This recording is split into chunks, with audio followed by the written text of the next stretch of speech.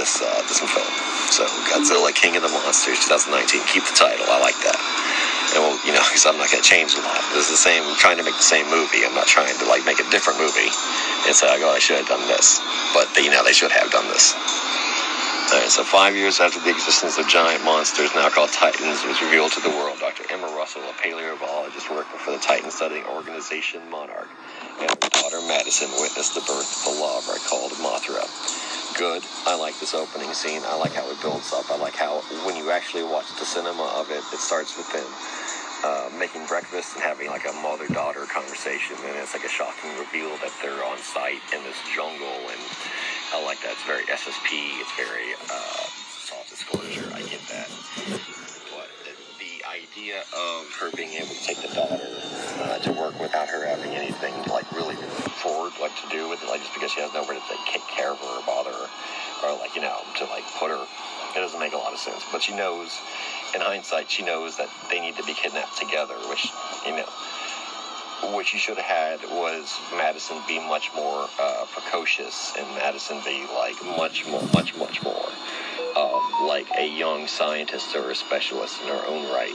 Have her be specifically described as a savant or a young genius, because her parents are geniuses, that she is applying to colleges at the age of 15, really kind of stress the point out where she's making inventions. She's got a laboratory or something, not unable to cook fucking bacon. I think that's how they introduce this character Madison, is that she's unable to cook a bacon, and you're okay, this is a weak start for a character that's supposed to be the most, important one in the film. We're supposed to be emotionally invested too, and she can't even master, breakfasts. Which, it seems like a very easy thing to do. Regardless if you're, smart or not. It just seems to be something that would be, unnecessary to add to a film. It doesn't make her more likable. It just seems to be, a waste of bacon. Okay. So somehow they both get into the room where Mothra is being hatched. Okay, so I'll keep going. Emma calms Mothra using the Orca, a device that can emit frequencies to attract or alter Titan behavior. Okay, I like the idea of where they're going with this Orca device, and this will be an important, MacGuffin in the movie, or not MacGuffin, I don't know what to call it. There's a term for it, but it's not MacGuffin. But when Emma uses it, Madison should have, been there too.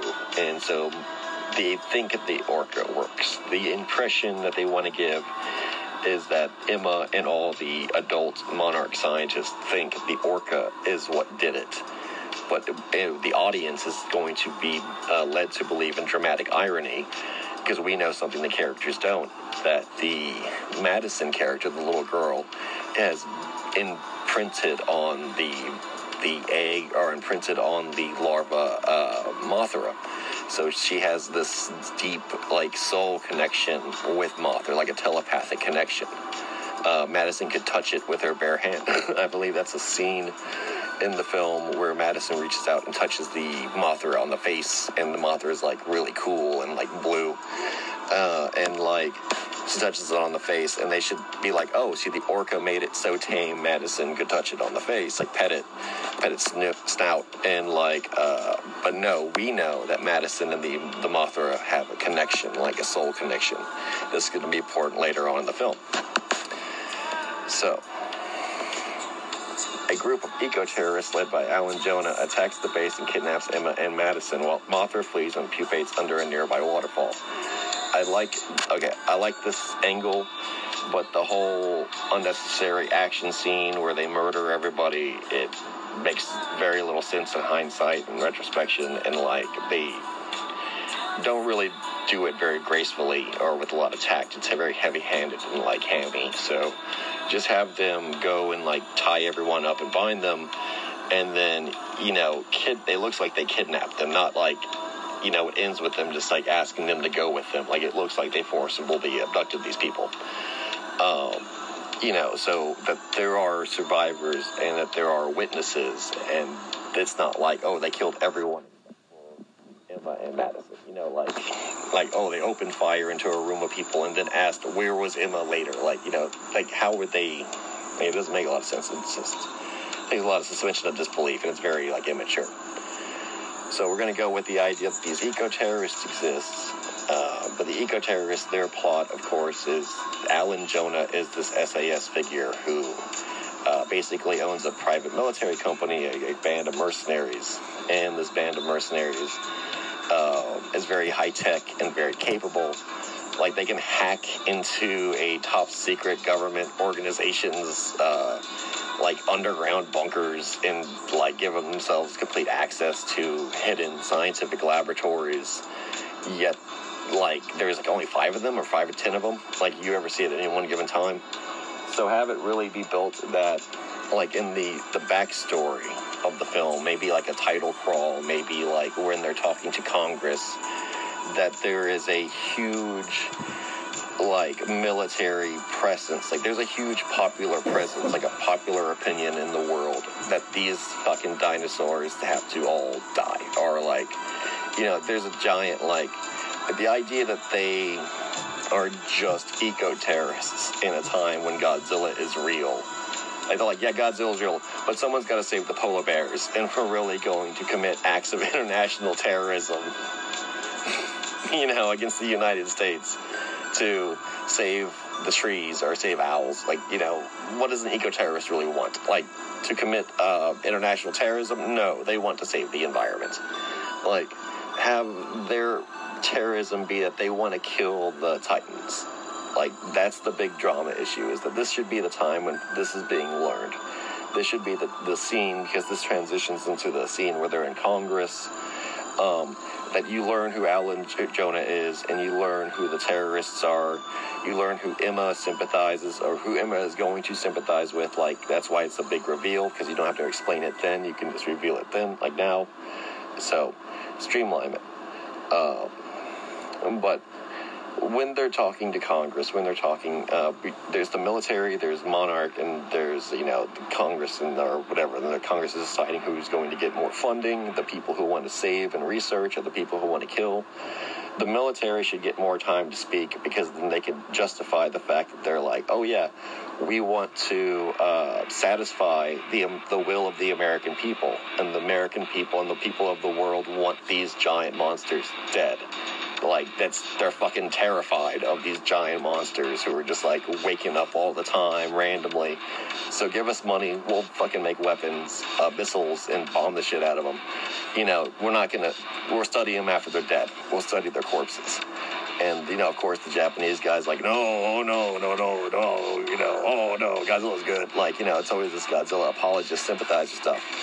But he does seem to have no real leg to stand on. The military is like, 20 million people have died, several cities have been destroyed, these things are waking up faster than we can, fight them. We're going to either have to, have huge militaries hanging out all the time, ready for them, or we should just kill them right now when we find them, whatever. There's just too much problems. They have real data. And the Monarch guy is just oh no, everything has a right to live, spirituality, people are good, dinosaurs are good, monsters are good, no one's evil type philosophy, regardless of the fact that 50 million people have died, since this has all happened. But then his big argument, the Monarch's argument should be that Godzilla is saving people. That that hundreds of millions and more would have died, billions would have died, if Godzilla hadn't been there time and time again to save cities and to save people and to demonstrate his heroism again and again and again. So he's definitely considered good. And the military should be no, he's the most dangerous one. He's the most, he's the one we got to kill first. He's the first one we got to kill because if he's so strong and he keeps getting stronger and stronger and stronger, then when he does turn on us, we're going to have no way of stopping him. And there's going to be nothing left on Earth that can stop Godzilla. So we got to fucking, I know you love him and he's saving people, but he is a gigantic fucking monster. He's becoming stronger. And they should show the fact that he's becoming more atomic and more radioactive and more aggressive with every battle, and it's been 5 years and they should have it he's been in 24 major, battles with monsters and he's killed every single one of them and he's become more aggressive and this, already have this history, clips of fights that we can kind of assume happened before this movie started, not he just disappeared. In fact, the first time you see Godzilla, he should be battling a monster, the Muto Prime, from the graphic novel, the prequel. And he should be battling, or some kind of generic Titan, he should be battling it and then, kill it, brutally. To the point that, that'll be a little bit later in the film, we'll talk about that. But it really demonstrates the fact that Godzilla is not fucking around. Godzilla is a gigantic, Tyrannosaurus Rex that can spit radioactive fire and is not he is the king of the monsters, he's the alpha predator, and he eats other titans. He needs to eat other titans to survive. And so this is, you might confuse it with the fact that he's saving people, but in, another equally, relevant, an equally accurate statement could be that he's just doing what he does naturally, and that is kill and eat other titans. That is what Godzilla does. He's an apex predator. When they arrive, they are usually running from him, and he is eating them. He is going to kill them.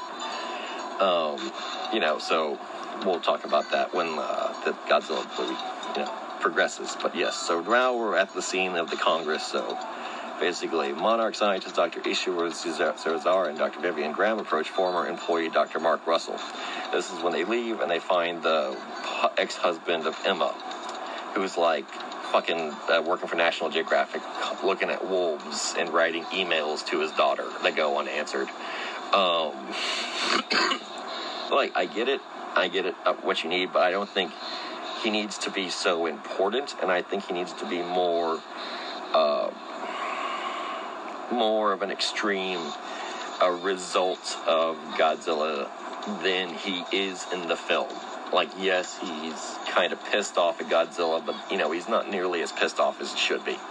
He should be absolutely pissed off not only at Godzilla, but the world, and have, a very nihilistic and pessimistic, he should be, an alcoholic, or, even a harder drug addict, and, just fucking gone off the deep end, and doesn't even, sleep in a cabin, just, sleeps outside in the snow, and, lives with wolves, and has been years since anyone's seen him, and have some kind of statement where he hasn't touched his bank account, so they don't even know if he's still alive. He doesn't eat. He works for National Geographic just so that she could eat, but he doesn't even spend the money that they pay him. like, have him, like, because his kid was killed. His kid was stepped on by fucking Godzilla in San Francisco. And, like, you know, that kind of fucks with your head. It does. Like, you need to show the real emotional impact of someone having their family stepped on. Like, that does really, you know, break your heart. And I think they kind of showed him, like, really love his daughter, but not nearly enough. Like, he should have been, like, you know, like, he wasn't awarded custody, and he threatened to, like, kill his ex-wife, or, you know, like, he was, you know, going to. Like, and he had somebody get him out of, like a legal issue. Like, Dr. Shirazawa could be like, hey, I gave you that favor. Like, you know, you're not in jail because of me, so you have to help me out. Like, you know, you're not in jail only because of me. Like I said, I know I vouched for you that you weren't fucking a crazy guy. You know, and he's all like, okay, I get it. Like, have them have a past. Like, they used to be colleagues. They used to work together in Monarch. Not the fact that he was just Dr. Emma's husband. Like, he worked, like, all three of them worked in the company together, doing administrative, executive things, not that just that they were scientists. Like, they were actual, like, that's how that organization was ran. It was like Dr. Emma, Dr. you know, Ishiro, and then the husband, and that, you know, whatever. He had some kind of spot in it, but then he quit when the whole stepping thing happened. You know, the squishing of the kid. So yes. And he's got, like, literature, anti-Godzilla literature in the cabin. Like, they show his actual, like, crazy conspiracy guy, like, house, and he's, like, you know, like, in a bunker, that he's built, like, an anti-Godzilla bunker, you know, and that's where he lives, like, full-time, because he doesn't feel safe above ground, and he's got, like, pictures of Godzilla and other monsters, and, like, you know, string and shit, tying all the pictures together, and, like, you know, fucking big X's on Godzilla's face, and, like, you know, really go crazy with the fact that he wants this thing dead. Like, he absolutely hates that these things live. You know, like, that's his whole, like, if he's powerless to kill them because he's just one man, and his wife loves them, and, like, you know, he worked for an organization that studied and watched them, so he's got, like, insider knowledge, but he's also, you know, been driven insane and his reputation ruined and, like, his life ruined by the fact that he is a personal victim of these monsters. And so this is going to add, like, a dramatic element to the movie and this character, because this character is supposed to be the perfect one. Like I said, I'm not going to change the major characters of the film. I'm just going to see what they could be done, like the alternatives for them. Okay, so Mark is reluctant at first due to his hatred towards Godzilla, and, like, really get that point across. Like, you know, he points a gun at, like, Dr. Ishiro or something like that. You know, like, he is ready to kill him, because he's like, you're guilty by association. Like, you're one of the reasons why he's still alive. And so he's, like, ready to kill him. But the guy's like, come on, you know you're not mad at me. You're mad at Godzilla, and I understand that. Like, you're mad at, you know, like, fate. Like, you're made. Exactly. And have Dr. Ishiro be like, you're mad at destiny. You're mad at fate. You're mad at God, not Godzilla. And then the guy's like, okay, you're right. Like, you know, like, like, I get it. Like, you know, there's some bigger forces at play here than this. But anyway, so, yeah, you know, he hates fucking Godzilla, and he doesn't like Dr. Ishiro, but he's going to help work with him because his daughter's been kidnapped by these terrorists who, you know, also want the monster to be killed. But they're going to, like, steal nuclear weapons. They have, like, stolen nuclear weapons. They have stolen weapons of mass destruction. Like, it's a bunch of scientists. It's a bunch of, like, very capable military elites from around the world who sympathize with them, and they're trying to, like, they're just trying to fucking kill these monsters, and they're breaking international law to do it. And so that's why there's, like, this whole Jonah Allen's a terrorist, but have that, like, sentiment be shared by the ex-husband of Emma, Mark. Like, have the same literature be found in his bunker, like a book written by Alan Jonah, or, like, a brochure, like a terrorist thing. You know how you could find, like, Al-Qaeda videos or ISIS videos online? Like, have, like, this guy, Mark, sympathize with Jonah. Like, he's like, no, like, I would be joining these guys too if it wouldn't meant, like, you know, not going to jail for the rest of your life type, you know, implications. like, like he would be right on board with killing Godzilla with Jonah. But okay, we'll keep going. And he eventually agrees. So the Monarch team follows Godzilla to Antarctica. There's a little bit. I say when this happens, they kind of skip over the fact that they introduce Godzilla during the scene in a oil rig. Have it where that's how you see how the world's become. That the ocean is filled with like defensive turrets and structures and like, it's just like fucking crazy. Like there's just gigantic concrete walls on the coastline and like missiles and like, gun embankments everywhere. Concrete, like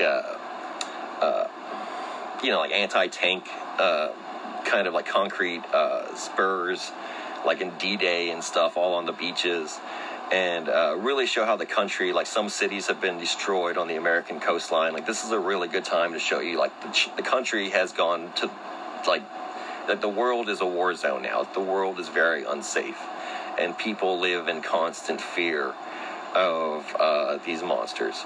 So like you get the idea that Monarch is very much like an idealistic outsider, and that Mark is very much like a part of the real world. Like he is seeing the world that he loved be destroyed by these creatures' survival. Like their very presence, is endangering everyone's life. So they go to the oil rig, they see Godzilla. He doesn't fucking glow like a lightning bug. He doesn't like glow like a jellyfish. He's fighting a monster. Like just have him fight a monster. Have him actually like be kicking ass and like fucking this thing up. But then to really add some gravity to it, have that's where all their equipment is. That's like where Monarch's only headquarters is. Don't have them have like installations all over the world. They have one major headquarters, and that's that oil rig, and it gets damaged by Godzilla's breath, or something. Like they smash into it, and it's not destroyed, but it's damaged. And this is kind of where even the people who work for Monarch are like, man, like this thing is like dangerous. Like this, I could easily see this guy just like killing hundreds of thousands of people because he has a bad, just because they're in the wrong place in the wrong time. And even Dr. Ishtar was like, damn, even Monarch is powerless to actually fucking deal with this thing. Like we're trying to build anti-Godzilla bunkers and all it has to do is ram into us, and then we're almost all gonna die type thing. Like we could have all have died moment. So you show the seriousness of the situation, and how you even show how Godzilla's changed. He's red. He's not he's not full atomic yet. He's not full nuclear meltdown, but he is definitely going red. He's not like this blue on dark green. He's like this dark green on red. Like his color is shifted over to red, and it's shifting more and more intensely. That's going to be a motif, is that he's going nuclear meltdown. He's going overboard, and he's getting more and more energetic and more powerful. So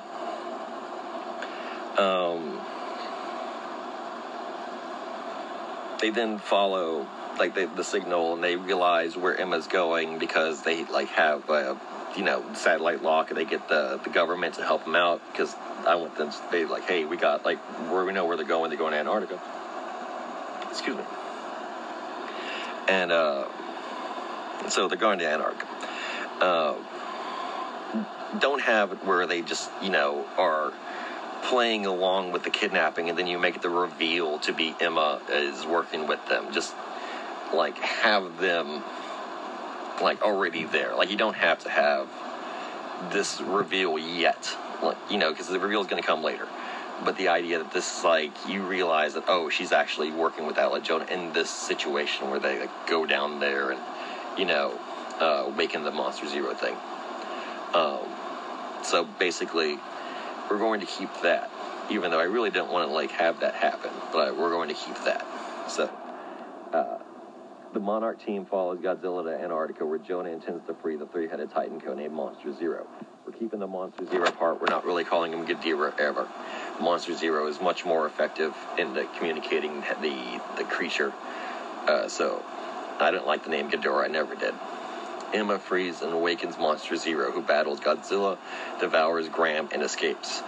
You don't have to have that goofy fucking scene where Monster Zero is looking at him like eye to eye, and then like decides to eat everybody or blow them up with his like lightning breath. You should really take this moment to show you that Monster Zero is a bigger, larger scale threat than even Godzilla. And it's not like, oh, it'll personally like look at a guy like who's shooting him with like a rifle, and then like have a point where it's like, should I eat him or should I not, or which head should eat him? Like, no, it's not like just it's not like a big goofy dragon from like Game of Thrones. It should be miles long. It should have been like, when they release it, they didn't even realize how fucking gnarly and crazy Monster Zero can be, and that it's like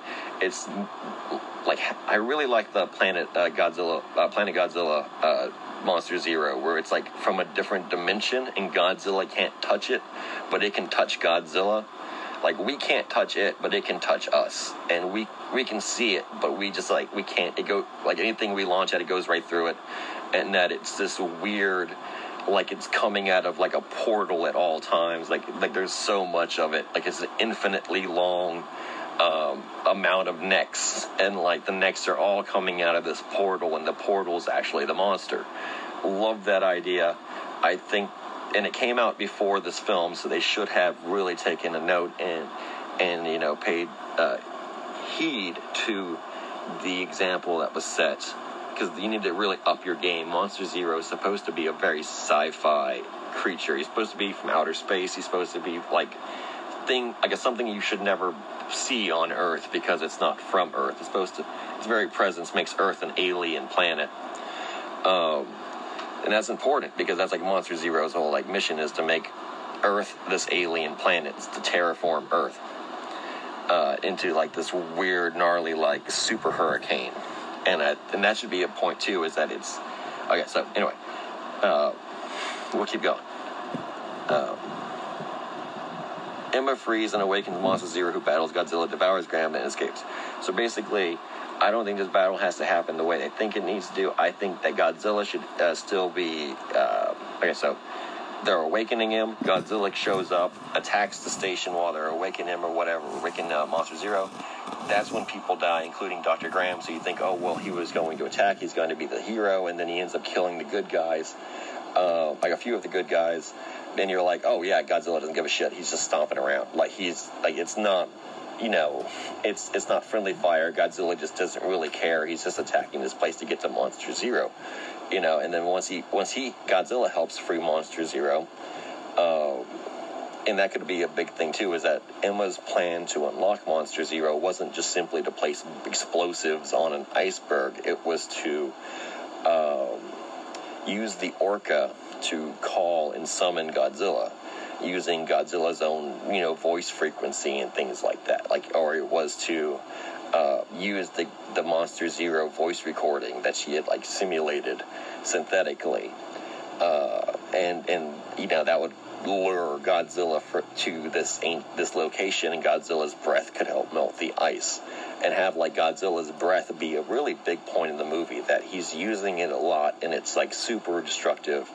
And, like, he just blasts this huge ice wall, and, like, Monster Zero is able to escape. But he melts, like, kilometers of ice. Like, he just, like, melts a huge section of Antarctica when he does this. Like, most of Antarctica's raw shelf is gone. Like a size of, like, New York is gone. You know, like, just immediately gone. Like, I really think we need to get to the scale of, like this breath weapon, and this is going to be important later on in my movie.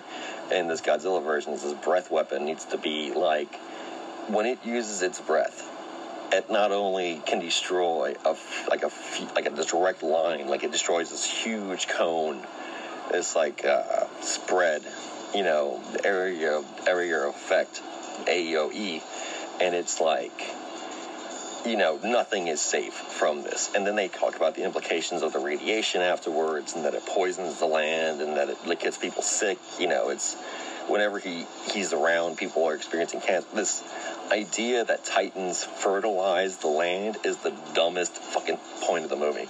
That is the dumbest idea you could possibly include in this film, because the gravity of the situation is that if Godzilla rolls around, it should be like nothing grows again. Like, they should be talking about that. Like, yeah, in San Francisco, like, all the fish have died since it's been in the bay, because the other two radiation monsters. But then that could be the thing, like, oh no, see, the radiation mutos were doing that. They had fucking poisoned Hawaii. Like, show Hawaii as like a Chernobyl, like people having to evacuate and leave everything behind Honolulu, because, these two radioactive monsters were fighting, in Honolulu. And so, this major American state is destroyed and ravaged by radiation, because this is like the seriousness of the issue. Wherever Godzilla is, he radiates. And the seriousness of radiation, really harken back to its original roots. Okay, so, Monster Zero is free. Monster Zero is different than everyone thinks. In my version, Monster Zero basically flies immediately up into the sky, into the higher atmosphere, and starts creating storms and basically fights, like I said, like this gigantic manifestation of like storms, and it's like a ghost. Like, it's definitely Monster Zero. Like, you see this golden dragon, but it's not really tangible, and it can choose to be tangible. It phase shifts to like make contact with the earth, but or to make contact with things, but it usually uses the lightning attack, and it just covers the land with lightning, like major focus on this electrical storms and surges. Like, imagine like thousands of lightning bolts, in a 360-degree radius type thing, and really make it point of like it being a storm, like it is the hurricane element. And I think that's an actual direct line in the movie where it's like, oh, it is the storm, like. Okay, so that, like, this is where we're kind of going with that whole, like, this is the point where it's to transition to it is the storm, and it's going around, and then everyone is, like, immediately fucked, like, oh, shit, and going to DEFCON 5. Okay, so now we're going to be going to, let's see. The team then learns that Emma is working for the terrorists. From a Monarch bunker in Boston, Emma contacts Monarch and argues that the Titans must be awakened in order to heal the Earth from the damages that humans have caused. Okay, so this. The team learns that Emma is working with the terrorists. This is what I was saying. Like, don't really have that, be so, like, aha, I was working with the terrorists all along. Emma should come out and be like, oh, I hate Godzilla too.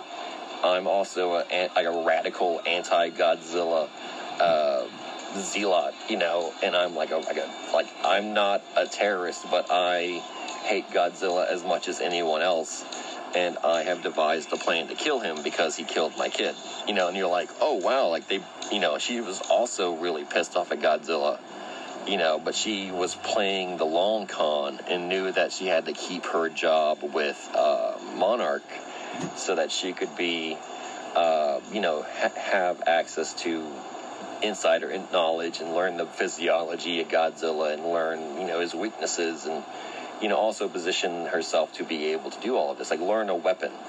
And the weapon that she had found was Monster Zero.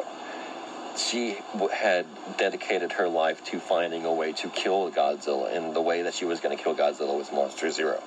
And that this was, it might doom most of the world, but it could not be worse than having Godzilla. As, in her mind, Godzilla was invincible. The only solution was this.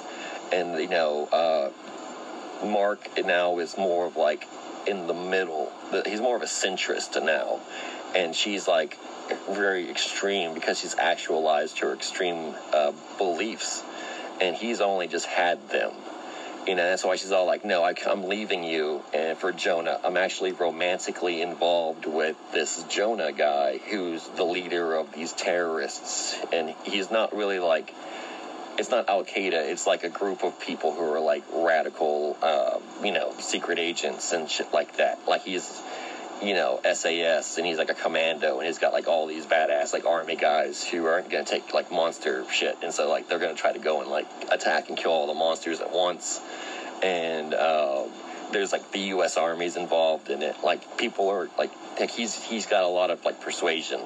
More people sympathize with him than don't, you know, in the world as it stands. So he's really important. Like he's like a dictator, like a warlord. But so Emma's romantically involved with him. Which is why she did this, you know, because he had like offered all this like assistance, and you know she fell for it, and she like really doesn't want to reconcile with Mark, and she doesn't really agree with him. She thinks he's weak. She thinks he's a coward. Like really make her a villain. Like she thinks Mark is weak and a coward, and that he's responsible for the son dying because he didn't escape on time. He didn't like get them out of the city. He was too soft on Godzilla. Like. Or even that she hates Dr. Ishiro because of the same thing, that even though her son died, he immediately tried to forgive Godzilla, or like he's told her to forgive Godzilla, and so she like always hated him, and she doesn't care if like, you know, whatever happens to the world, because it's an unsympathetic place. Like have her hurt and her trauma be a major motivator for her being like, yeah, now you guys are fucked because I released like this Monster Zero, who is going to destroy most of the world, but will definitely kill Godzilla.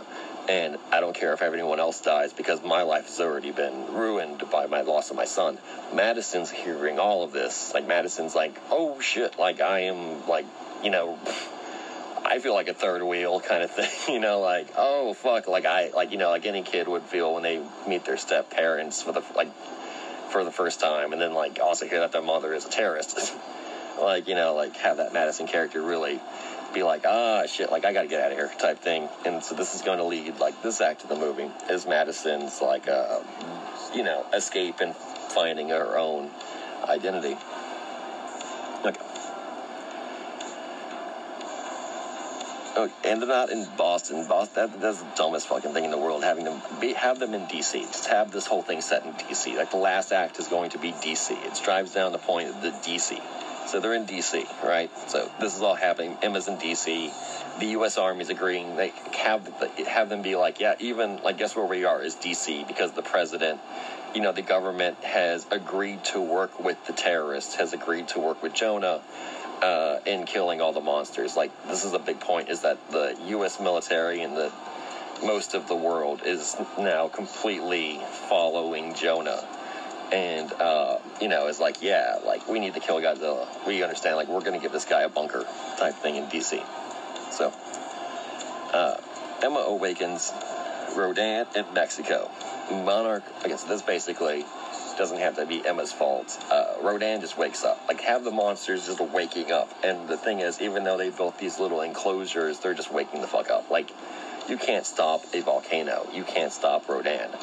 Like, even if you built a door over the volcano, it's just gonna break out. You know, like, it's... So just have Rodan wake up. Doesn't have to be, you know, how it was. So Rodan wakes up. Monarch looks... So you don't have to have that scene where they evacuate the village. It's just dumb. Have them just like get into like an air battle with Rodan. Like that's a rogue element, and just show like Mexico's Air Force try to do it. You don't have to have Monarch having planes of their own. Just they can have that flying aircraft carrier, but they don't need to have jet fighters like Air Force jet fighters, F-35s. They just need to have like just have Mexico have F-35s. Like, you know, just have the Mexican Air Force try to fight Rodan and get, like, annihilated. But this buys time for the Monarch plane to kind of, like, fly and lead Monster Zero and Godzilla into Rodan, like, into this big Gulf of Mexico fight they're going to have. So basically, this is, like, how you're introducing Rodan. You need to introduce Rodan. He's a big movie point for the fans. I'm not changing it. This is the alternative route to go. Everything about Rodan is great, though. The visuals, what he does, what it is, it's great. You know, the destructive nature of it's great. So basically, Emma awakens Rodan in Mexico. Monarch lures Rodan to fight in the approaching Monster Zero, but Monster Zero swiftly defeats Rodan before being ambushed by Godzilla, who severs his left head. Okay, good. I like the fight scene with Rodan and Ghidorah, but have the idea that it is intangible, but have, like, this really kind of... Because Godzilla cannot make direct contact with something that's so in high altitude. We're going to be realistic here, and we're going to really use this for dramatic purpose and dramatic effect, is that Godzilla is really powerless to stop Monster Zero. Monster Zero is on a whole nother ballgame. It's like in high orbit, you know, like it's on the edge of space, and it's just blasting lightning and causing the whole atmosphere to churn in this black storm of like zero gravity, like heavy gravity, and really like this crazy, like high orbit. Like it's not something Godzilla can even really understand, but Godzilla's like following him, like tracking him, and like always there. So Rodan goes and attacks him, or tries to, but then this is where you really get that point across where it's intangible, it's interdimensional. It's like, Rodan puts up a good attack, but eventually Ghidorah just zaps the shit out of him with lightning, and like Rodan falls, basically knocked out. It's at this point that Godzilla's like,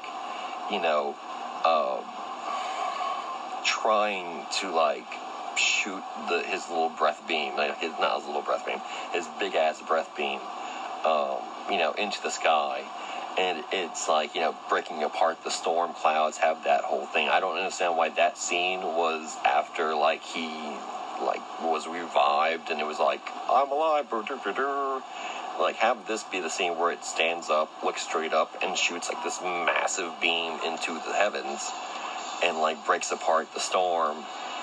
As Rodan falls, like, he realizes this is his moment to step up, blast the sky. But then the Navy shoots the missile, the oxygen destroyer, at the behest of Jonah, the terrorist, the anti-Godzilla extremist, and, it blows up Godzilla, which I think it does. Exactly. This is where, swiftly defeats Rodan, right? So, blows. So basically, we have Godzilla starting to hurt Monster Zero with his breath beam. And then, during the fight, the Navy launches a prototype missile called the Oxygen Destroyer, seemingly killing Godzilla. Right, so this is exactly how they would play it. Oxygen Destroyer, anti-Godzilla extremists have taken over the world. All is lost moment. Boom, Godzilla is down for the count. He disappears. They can't find him on scan, no life signs, nada. Right? So, he has been oxygen destroyed. Right? So, unaffected Monster Zero, though, regrows his lost head, which was blasted off by Godzilla, and they find out that they make some kind of bullshit excuse that Godzilla's radiation can actually, hit good, like, Monster Zero. Like, his only thing that can hit Monster Zero is Godzilla's radiation beam. Somehow in this part, you're like, oh man, Godzilla was our only hope against Monster Zero. Now, he's dead. Monster Zero will basically make the world, in his image, and there's nothing we can do. And that's the scene where you have, like, Monster Zero land on the volcano, and then, like, have Rodan, like, out for the count. Like, he is just down. Right? He doesn't, like, do the bow. Like, he's just, like, crawling. Like, he can't really get up. So you show that Monster Zero is just like, yeah, like, I just clearly won this fight.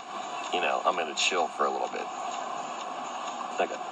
So, Monster Zero grows his lost head and awakens all the other dormant titans around the world, with Rodan submitting to his rule. You show the other things, like, basically this is what are we going to do now that Godzilla's gone?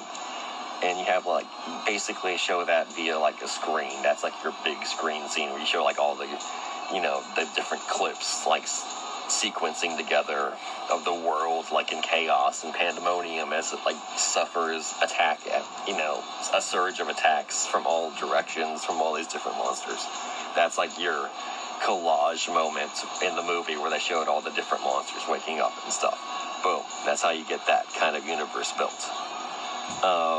I like the way they did it. I think they should just be, really emphasizing that, oh man, there's nothing to stop these guys. So Madison disowns Emma for her role in the destruction and loss of life caused by the awakened Titans. This is a point where you could have Madison blaming her mother for everything that happened, and bad, like everything that's ever happened, like separating her from her father and stuff like that, and that she was really no better, and that, her entire life she had been gaslit to believe the one thing, but, so she didn't really care about her feelings. She was just a pawn in her game and stuff, and so, through mythological texts, Dr. Eileen Sheen discovers that Monster Zero is King Ghidorah, a prehistoric alien seeking to terraform the Earth to his liking. Mothra emerges from her cocoon, flies to Castle Bravo, Monarch's Bermuda base to communicate with Godzilla, who is recuperating from the detonation in an ancient underwater city. I like this. I think this should be kept in. Mothra and everything has to be included, but this is also a point where the energy is being transferred. I don't think there should be a point where they nuke Godzilla again to wake him up, and it kills Dr. Ishiro as well as destroying Atlantis. I think they should just be at Atlantis, and then Mothra shows up, like sits on him or something, like shines her heart light at him like a Care Bear, and then he wakes up. And then, they're like, hey, Mothra can wake up monsters. That's what Mothra's power is. She can heal stuff. She's the thing that heals stuff, not just, the fact that other monsters destroy the world. She heals stuff. Like, she's the healer. She's the medic, in the group. And that she, is there because she can, and you think you're going to die. She just flies over you, and then you're back. You're good to go again. This is important because every little RPG team has a healer, has a medic. You need your support. You need your long distance medic unit, and that's Mothra. So basically, Mothra comes, heals them. Dr. Ishirazawa does not need to sacrifice himself at this time, or hell, have him even be a casualty during the Antarctic raid. Have him already be dead from Godzilla related activities. So it's like, oh yeah, he was a fool, but, he was right. But he did end up, dying because he got too close to Godzilla, or he didn't, respect God. He didn't fear Godzilla enough. Godzilla needs to be feared and, left alone, but Godzilla is, ultimately the one thing that's going to save us in this situation. And, other situations like this, he is the only thing we have going for us, right? So,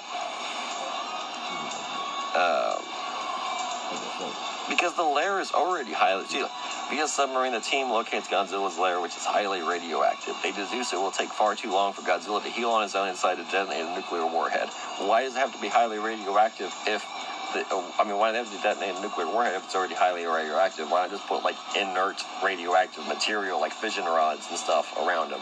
Why would they have to just detonate a bomb? There are other radioactive sources rather than explosives, so just have them when they found them, and then they just, help Mothra, they bring Mothra to them or something, and then, Mothra heals them. The bomb is just silly. It really is just, a dumb, over-the-top gimmick. But just have Dr. Ishirazawa die due to something that Godzilla does, either earlier or later on. But have that be the great tragic irony is oh shit, this guy died, and, Godzilla killed him. He was, Godzilla's, number one fan, and that fucking smushed him. Damn, exactly, that's just how life goes. We still live in a grim, dark universe, don't get you wrong.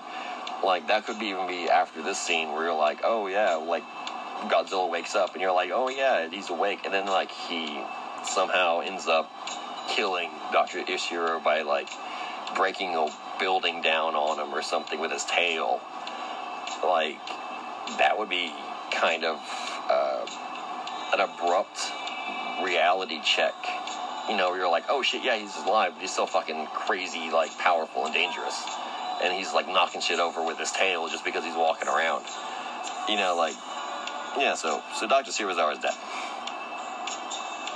But Godzilla's alive. Godzilla's stronger, better than new, stronger than ever. He's got Mothra with them, and, this is where we're at in the movie. Emma realizes the destruction Ghidorah and the other Titans will bring to the world is much worse than anything that humans could inflict. But Jonah ignores her pleas to stop. Basically, the scenes just be, Godzilla's awake, and Jonah's trying to blow him up again. And then, Emma's like, oh, wait, no. Like, we're only supposed to kill Godzilla. We're not supposed to kill Mothra or anyone else. Like, you're not supposed to kill my husband. You're not supposed to kill, my ex-husband. You're not supposed to kill my co-workers and stuff. Like, I know I hate Godzilla too, but hey, like, let's be sensible here. Let's just not be like, we're gonna kill everything, right? Like, I thought we were just gonna kill Godzilla. And, let Monster Zero kind of work, like, attitude. Like, hey, like, let's give him a chance, like, he's just getting started.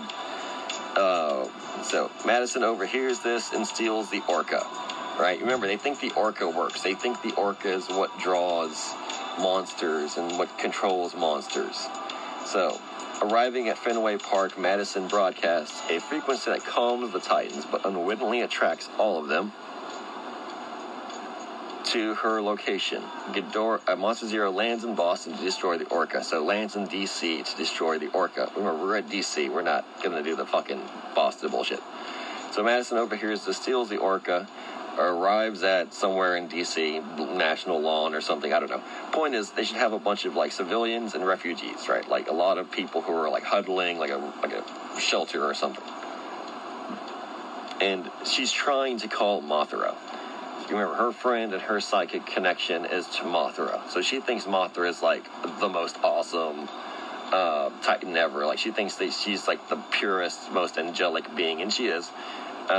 She's not wrong. And so she wants Mothra to come over so that they can be saved from the storms, which are building up. And they show, like, DC flooding, like, DC's being hit by, like, a massive, Earth-wide hurricane. And so she wants Mothra to come over there and, like, help them out. So she goes to the shelter, tries to call Mothra.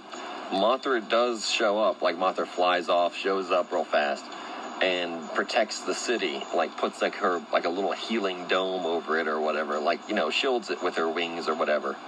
And this unwittingly uncalls, Monster Zero, and Godzilla follows. So now you have Godzilla and Monster Zero walking to the same place, DC, like, going to the same place. Mothra's already there protecting people. Protecting, like, innocent people, and Madison, right? This is the time where they meet again. They kind of, like, she can lay her hand on Mothra's face, and they can be like, oh, yeah, it's cute. Yeah. So, all right, let's see. Monster Zero lands in D.C. to destroy the Orca, right? Monster Zero, or Godzilla arrives with Monarch's assistance to engage him in battle. That, you could have him, like, comes with everyone, comes with the good people, the army and everything that's joined him versus the army that hasn't. Okay, so Godzilla arrives with Monarch's assistance to engage him in battle. Mark leads a team to rescue Madison and escape the city after learning Godzilla's radiation levels are increasing and will lead to thermonuclear explosion. Exactly, he's going into meltdown. Like, Godzilla will melt down. He's where he is. People get cancer and they get sick, so they know this. They gotta evacuate DC and get Madison out of there. But Madison being where Mothra is, like, he's like, where is Madison? Maybe where Mothra is. Mothra's, like, over, like, a stadium or something, like, over, like, a monument, like the Lincoln Memorial or something. And so she's, like, protecting DC. She's protecting it, like, with her life. As the storm gets intense and lightning's, like, lashing all around from Monster Zero. Godzilla is, like, in the distance, like, on the horizon, like, showing up. Like, really kind of make it suspenseful, where he's, like, he's making good time, like, but he's still, a gigantic animal who's far away. Like, you can see him coming from miles away, but, like, he's still going to take a couple of minutes to get over there. So Monster Zero overpowers Godzilla and prepares to kill him, right? Let's see. Oh, wait, never mind. So I missed a sentence. Mothra arrives to help Godzilla, but is intercepted by Rodan. She defeats him and is badly injured in the process. Really don't need to have that scene. That's stupid. Have Rodan try to fight Monster Zero. Have Rodan come out of nowhere. You think Monster Zero is going to blast the shit out of Mothra. Rodan shows up, distracts Monster Zero again, gets taken down a second time. Like, Rodan's got a lot of heart, but, he's just outclassed. Have him, really slam through, major, buildings and landmarks and stuff. Like, really, that's where a lot of, Monster Zero ass-kicking time is going to be, is, on Rodan. Monster Zero overpowers Godzilla and prepares to kill him, but Mothra sacrifices herself to transfer her energy to Godzilla, rapidly healing him. Good, but the better option would be Monster Zero is going to finish off Godzilla with, this supercharged blast, and Mothra protects Godzilla with, some kind of shield, some kind of force shield, and you realize, just like how Godzilla, is the only, Godzilla's atomic breath is the only weapon that can hurt Monster Zero. The only thing that can block Monster Zero's beams, his lightning beams, is Mothra's wings or something like that. Mothra's psychic energy is the only thing that can shield from Monster Zero's, beams. And that should already have been established because she was protecting the civilians, the refugees, from Monster Zero for, hours. She was protecting Madison for hours from Monster Zero's lightning. So it's basically Monster Zero's lightning cannot go through Mothra's wings, right? It doesn't hurt Mothra.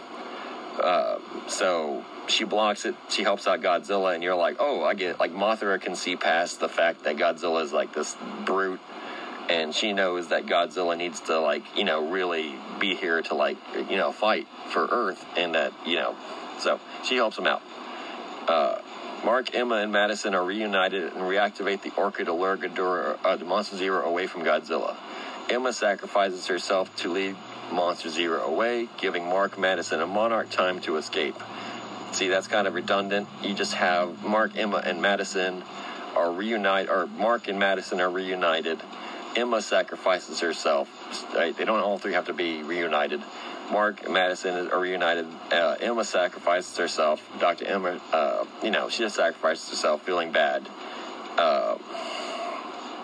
Monster Zero kills her, or whatever.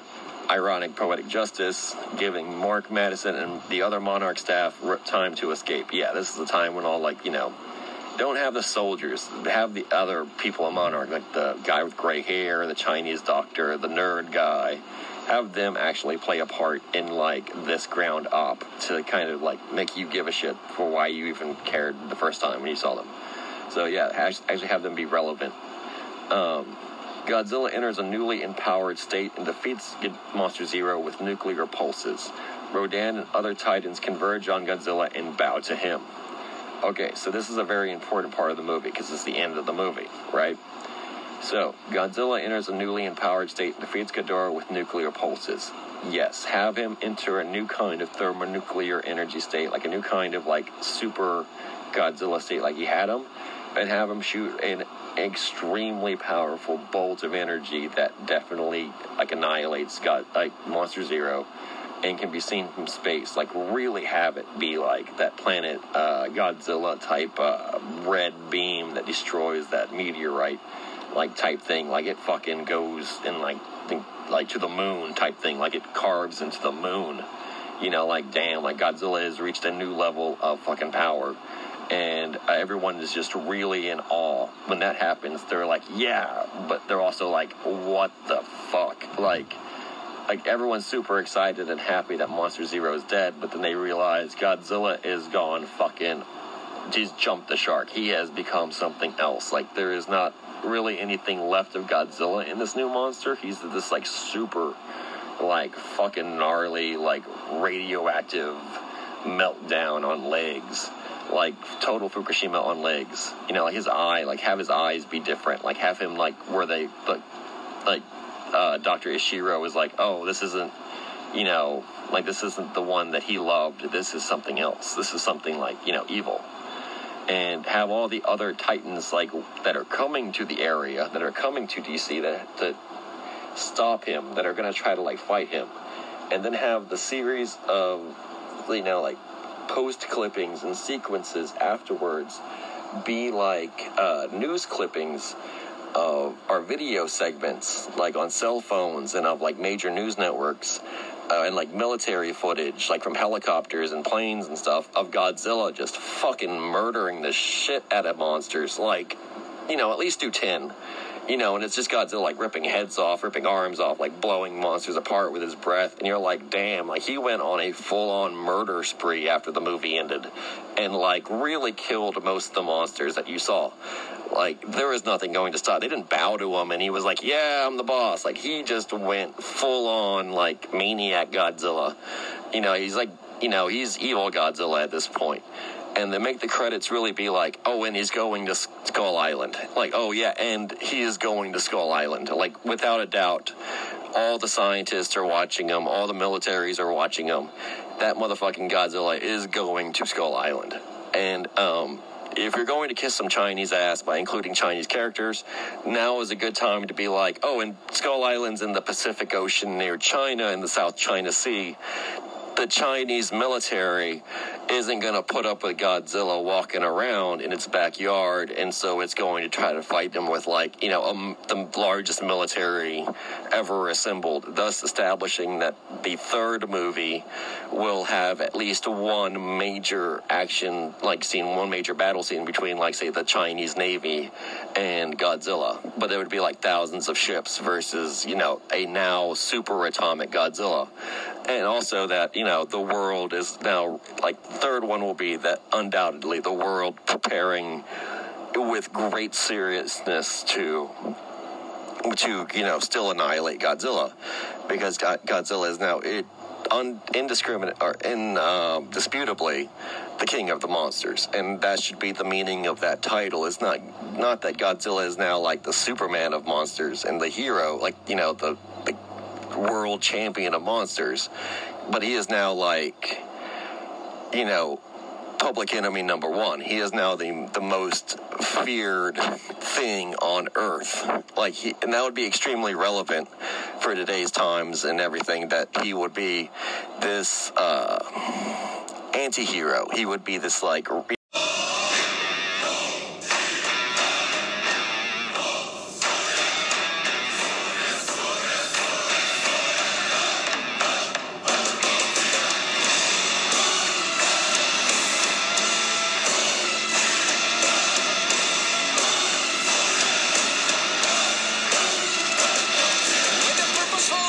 and a terrible sound, he pulls the spitting high-tension wires down.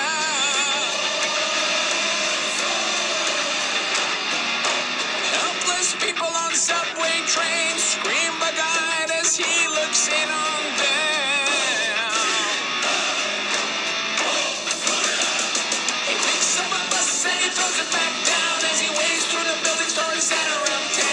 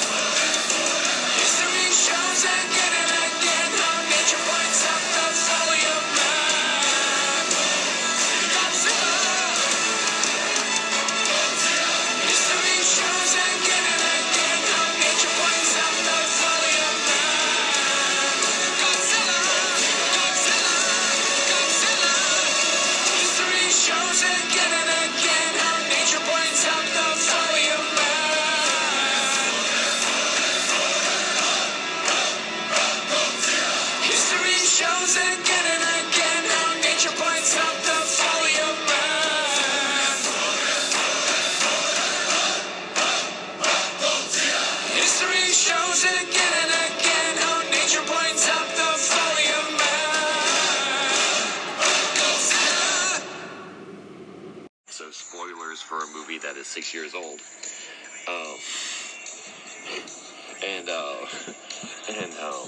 I'm going to then give you my alternative, creative take on it and how I would improve it and how, what works and what doesn't of the original.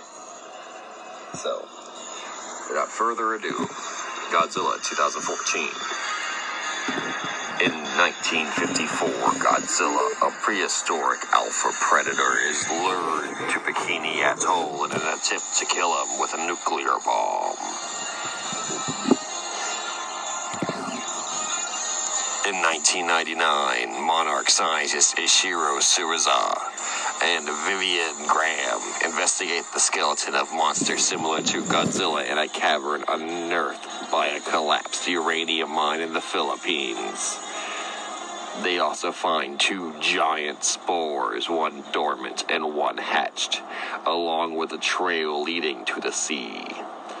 In Japan, the Janjiri nuclear power plant experiences unusual seismic activity as Supervisor Joe Brody sends his wife Sandra to lead a team of technicians into the reactor. A tremor breaches the reactor, forcing Joe to close the reactor door before Sandra and her team can escape while the plant collapses. 15 years later, Joe and Sandra's son, Ford, a U.S. Navy EOD officer, returns from a tour of duty to his wife Elle and son Sam in San Francisco, but must immediately depart for Japan after Joe is detained for trespassing in Janjuri's quarantine zone. Joe is determined to find out the cause of the meltdown and persuades Ford to accompany him to retrieve vital data from their old home. They discover the zone is uncontaminated and retrieve the data, but are discovered and taken to a facility in the plant's ruins. The facility harbors a massive chrysalis that had been feeding off of the plant's reactors for 15 years and emitting strong electromagnetic pulses over time. A giant winged insect-like creature emerges from the chrysalis and escapes, destroying the facility. Joe is severely injured and later dies. The incident is reported as an earthquake. Sherazara and Graham join a U.S. Navy task force led by Admiral William Stins to search for the creature, dubbed the Muto, massive unidentified terrestrial organism. Sherazara and Graham reveal to Ford that a 1954 deep-sea expedition awakened Godzilla, and nuclear tests in the 1950s were really attempts to kill him. When this did not work, Project Monarch was established to secretly study Godzilla and similar monsters. They also explained the Muto caused the Janjiri meltdown. Ford reveals Joe had monitored echolocation signals indicating the Muto was communicating with something, presumably Godzilla. The attacks on Russian submarines, the Muto attacks a Russian submarine and drops it on Oahu to eat its nuclear material. Godzilla arrives, causing a tsunami in Honolulu, and briefly engages the Muto in battle until the Muto flees. Sewazawa deduces the Muto was communicating with something else, prompting the military to investigate the other spores stored in the Yucca Mountain Nuclear Waste Repository in Nevada. However, a second, bigger, wingless Muto has already emerged and attacks Las Vegas. The scientists deduce that it is a female and was what the male was communicating with. Their signals being a mating call. Over the scientists' objections, Stans approves a plan to use a nuclear warhead to lure all 3 monsters out in the open ocean and destroy them. Returning to the U.S., Ford joins the team delivering the warheads by train, but the female Muto intercepts them and devours most of the warheads. The remaining warhead is airlifted with Ford to San Francisco, where the monsters are converging and activated after Godzilla appears at the Golden Gate Bridge, only for the male Muto to snatch it and take it to the female, who forms a nest around it in the Chinatown area.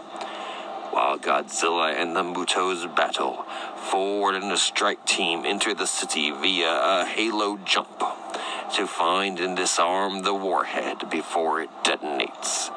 Unable to access the timer, the team gets the warhead on a boat for disposal at sea. While Ford destroys the nest, Godzilla defeats the Mutos and collapses on the shore from exhaustion. Ford gets the boat out to open sea, is rescued before the warhead explodes, and reunites with his family at an emergency shelter the following morning. Godzilla reawakens and returns to the sea, while the media dubs him the king of the monsters and speculate whether he might be a savior. As you can tell, I'm really trying to explore this voice acting thing. I really like the idea of voice acting. I really like it as a potential career and as at least, a skill to learn. I really think the spoken word has a lot of power. And as someone who has listened to radio and the spoken word, like audiobooks and, old Orson Welles plays and things like that, I definitely can appreciate, just the art of presentation. Okay, so, now, that was the original unaltered form of it, and I'm trying to kind of summarize it. So I'll read it now. It's a good movie. I really like it. I think that the pace is extremely slow. So as I rewrite it, you'll notice how I basically just want to make it a little bit more hardcore, and I think it was too subtle and subdued. I also want to change and more complicate the motivations to kind of add some intrigue and to kind of add some suspense, because I already did 2, and I'm not really, I don't really ever care if sequels have a strong interconnectivity where characters have to be resolved. And this isn't Harry Potter, this is a Godzilla movie which is set years apart, so I understand the characters aren't going to be preserved. I'm not saying, okay, I'm going to rewrite this movie and then I'm going to try to include Ford in the sequel, or I think Ford should be the hero of all 3 of the Godzilla movies, so watch how it progresses and he will get an eye patch and stuff. No. No, but I will understand that, this movie, for what it was the first one, so it was trying out new ground, and the American audience has never truly been thought of as a fan of the giant monster movie genre, due to a lot of misconceptions about the low-budget movies of the 80s and 70s and 90s, and their use of, I guess you call it, small to mid-sized monsters. Americans have a lot of practical effects, so we don't really try to make the scale of our monsters anything larger than, say, a dinosaur or a big shark. But we were trying out the CGI and everything in 2014. Apparently this movie was started in 2004, and the project was formalized in 2009. It was started in 2010. Once they had all the directions and lined up and everything, they filmed it in 2013. It made $500 million. So most of that was on the success of Bill Cranston in Breaking Bad and his popularity. So as well as the iconic and Titanic success of Godzilla, and the anticipation of an original all-American production of it. I think Americans have always tried to and desired a Godzilla for our very own. It's like King Kong is our Godzilla of our very own. It's just a difficult franchise to kind of create because Americans can't suspend the disbelief of just being able to annihilate our enemies. Like I said, we don't have the right zeitgeist to kind of appropriate defeat. So I understand that it's sensible how they approached it. It's understandable how they approached it the way they did, which was, very cautious. But I think Godzilla deserved more than 8 minutes of airtime. I think, we could have accepted a story led by the actions of Godzilla and the fights and the battles, and the human cast could have been periphery, could have been much less the center and focus of the movie. We didn't need to see what was in vogue at the time, which were these super lugubrious, sad, like, just grim and like, depressing depictions of, like, alternate realities, like Walking Dead and Breaking Bad and, True Detective. Like, that era of the early 2010s, appropriately, was like the early 1980s, and it was getting grim very fast, like, getting very, Lifetime emotional drama, like, centric, and so all the movies at the time were very much like, depressing and sad, traumatic stress disorder, like, films, which at the time, emotionally, I completely synced up with, because I was suffering my first divorce and the honorable medical discharge from the Navy, and suffering with a lot of, like, mental shit from the SSP, and remembering it but denying it, and trying to really adjust to being a civilian.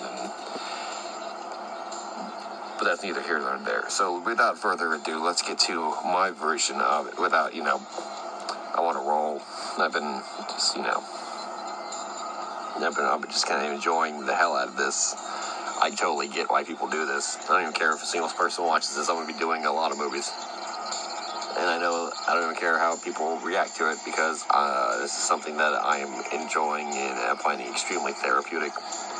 Okay, so, in 1954, Godzilla, a prehistoric alpha predator, is lured to Bikini Atoll and attempt to kill him with a nuclear bomb. I like that. Love that. Love the aesthetic. Love the whole title sequences. I love the whole aesthetic of the secret class redacted documents and the government, like, file footage and photos, and, like, the damage and the missing ship reports and, like, the denial and cover up. Like, if this is an alternate reality where Godzilla exists, but it happens that it's discovered post-World War II, I got it. I would prefer it if it was actually discovered World War II. If they were, like, if they used the Kong revision and they had, like, a set in stone back, history for the Monsterverse. Like, they weren't just, like, getting their feet wet. Like, if they actually had a concise, like, story that started in World War II, and it was, like, people, they were able to hide Godzilla in the chaos of World War II, in the fog of war, but both the Imperial Japanese and the United States were losing ships to Godzilla. That would have been a better, like, you have a serious gravitas, and obviously, like, an immediate effect that Godzilla is a more dangerous element than war, even war, except for nuclear war, atomic war, like a direct metaphor, because he would have appeared in World War II when the atomic bomb was first used in World War II. He would have appeared in the middle of the Japanese and United States navies, engaging, say, like in Midway or something.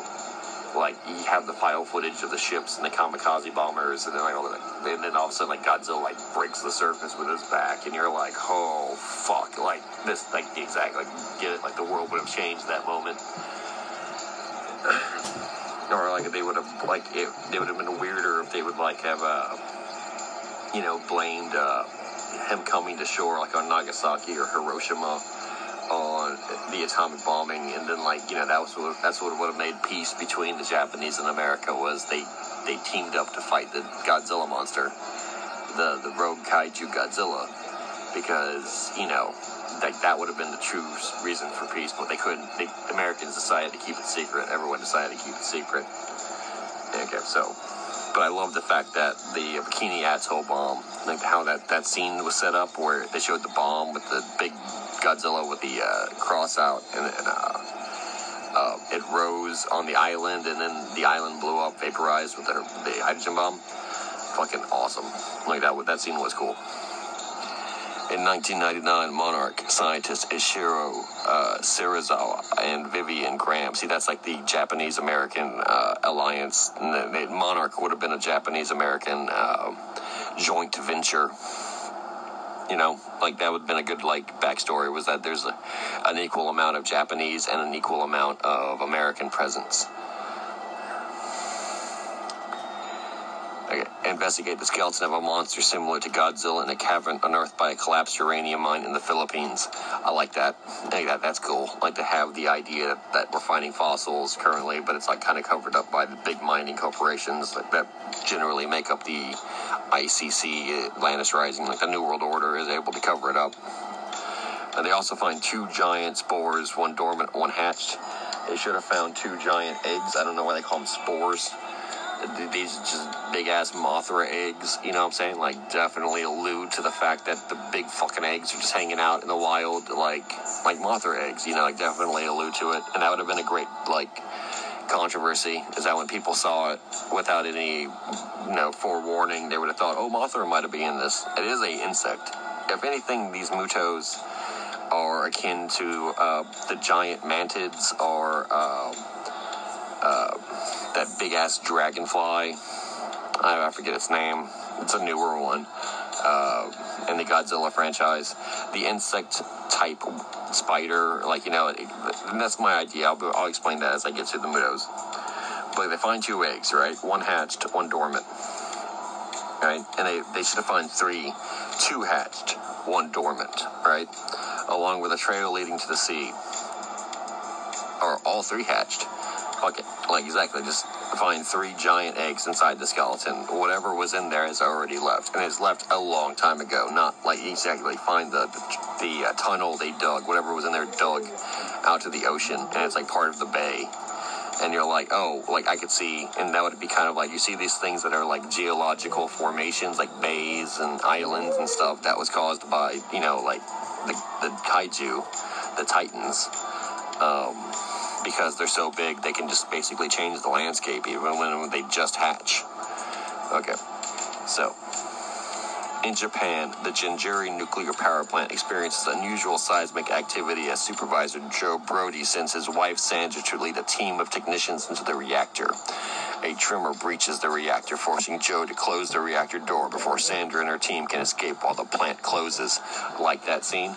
I think that's one of the best in the MonsterVerse so far. This cinematic universe so far is the sheer gravitas, the sheer emotionality of it. You know, the power of the emotion. It's well acted. It's cinematography very.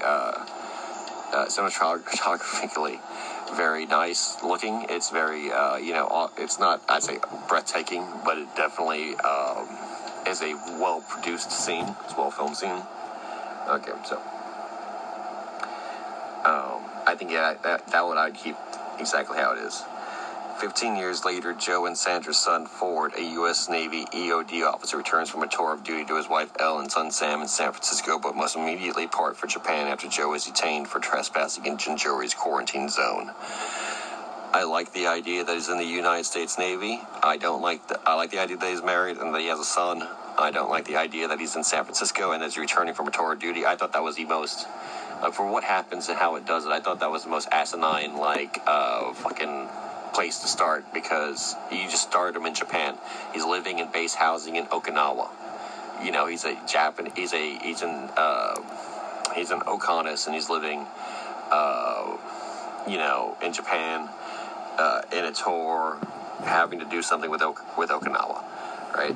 Like, and you don't have to make him an EOD officer. You can make him anything really to fit what that requires. And they have EOD officers in Okinawa, so I don't see why he wouldn't be there. Right, and so, like, that would be a big thing, like, his wife and his kid are have, like, culture shock, and basically they just wait for him because they love him, and they don't speak Japanese. Like, he could have a couple of scenes where he's, like, even he's trying to learn Japanese, and, you know, they're like, whatever, like, we'll just, you know, we don't need to worry about it too much because we love each other type thing. And his father lives there, or that would be a better switch. He lives in Japan. He has this history with Japan, right? So he's the one who's very comfortable living there, and his family isn't. And his father is arrested at the airport because he was making a scene because they were trying to take some of his, like, paperwork or whatever away from him because he looks suspicious, or I don't know. They detained him because he's like a unknown criminal, and he can only be allowed in the country with, like, supervision. And, and so you could easily have made that a comedic scene, which would have, given you a better route than having the son travel to Japan where the father was arrested but not deported or, investigated at all. And the father is, like, an expert in Japanese. Like, he can speak Japanese fluently, and he's, like, been there for approximately, like, 30 years, I'm assuming, 20 years in canon, So, anyway, that's my take on that. That's how you would fix that situation. And you keep just going right on with who they are. It doesn't really change their dynamic, but it does change the simple, arrangement and coordination of these characters. Like, it hits their mark easier. So Joe is determined to find out the cause of the meltdown and persuades Ford to accompany him to retrieve vital data from their old home. It's the reason why Joe visits him.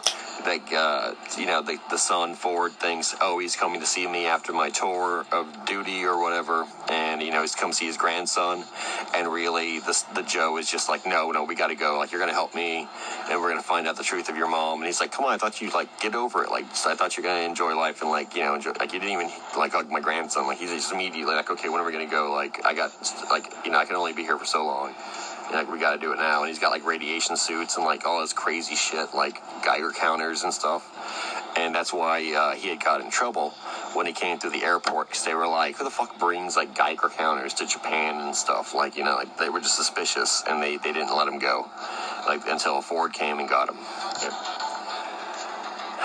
Okay, so that's that. So they go, they get geared up, and they find out the dynamic that Ford's willing to help him, but he's getting very frustrated with his enabling, what he, like, his wife and his son and, like, all his, like, friends are like, you're just enabling him, like, get over it, like, you gotta put your foot down, like, this is the last time.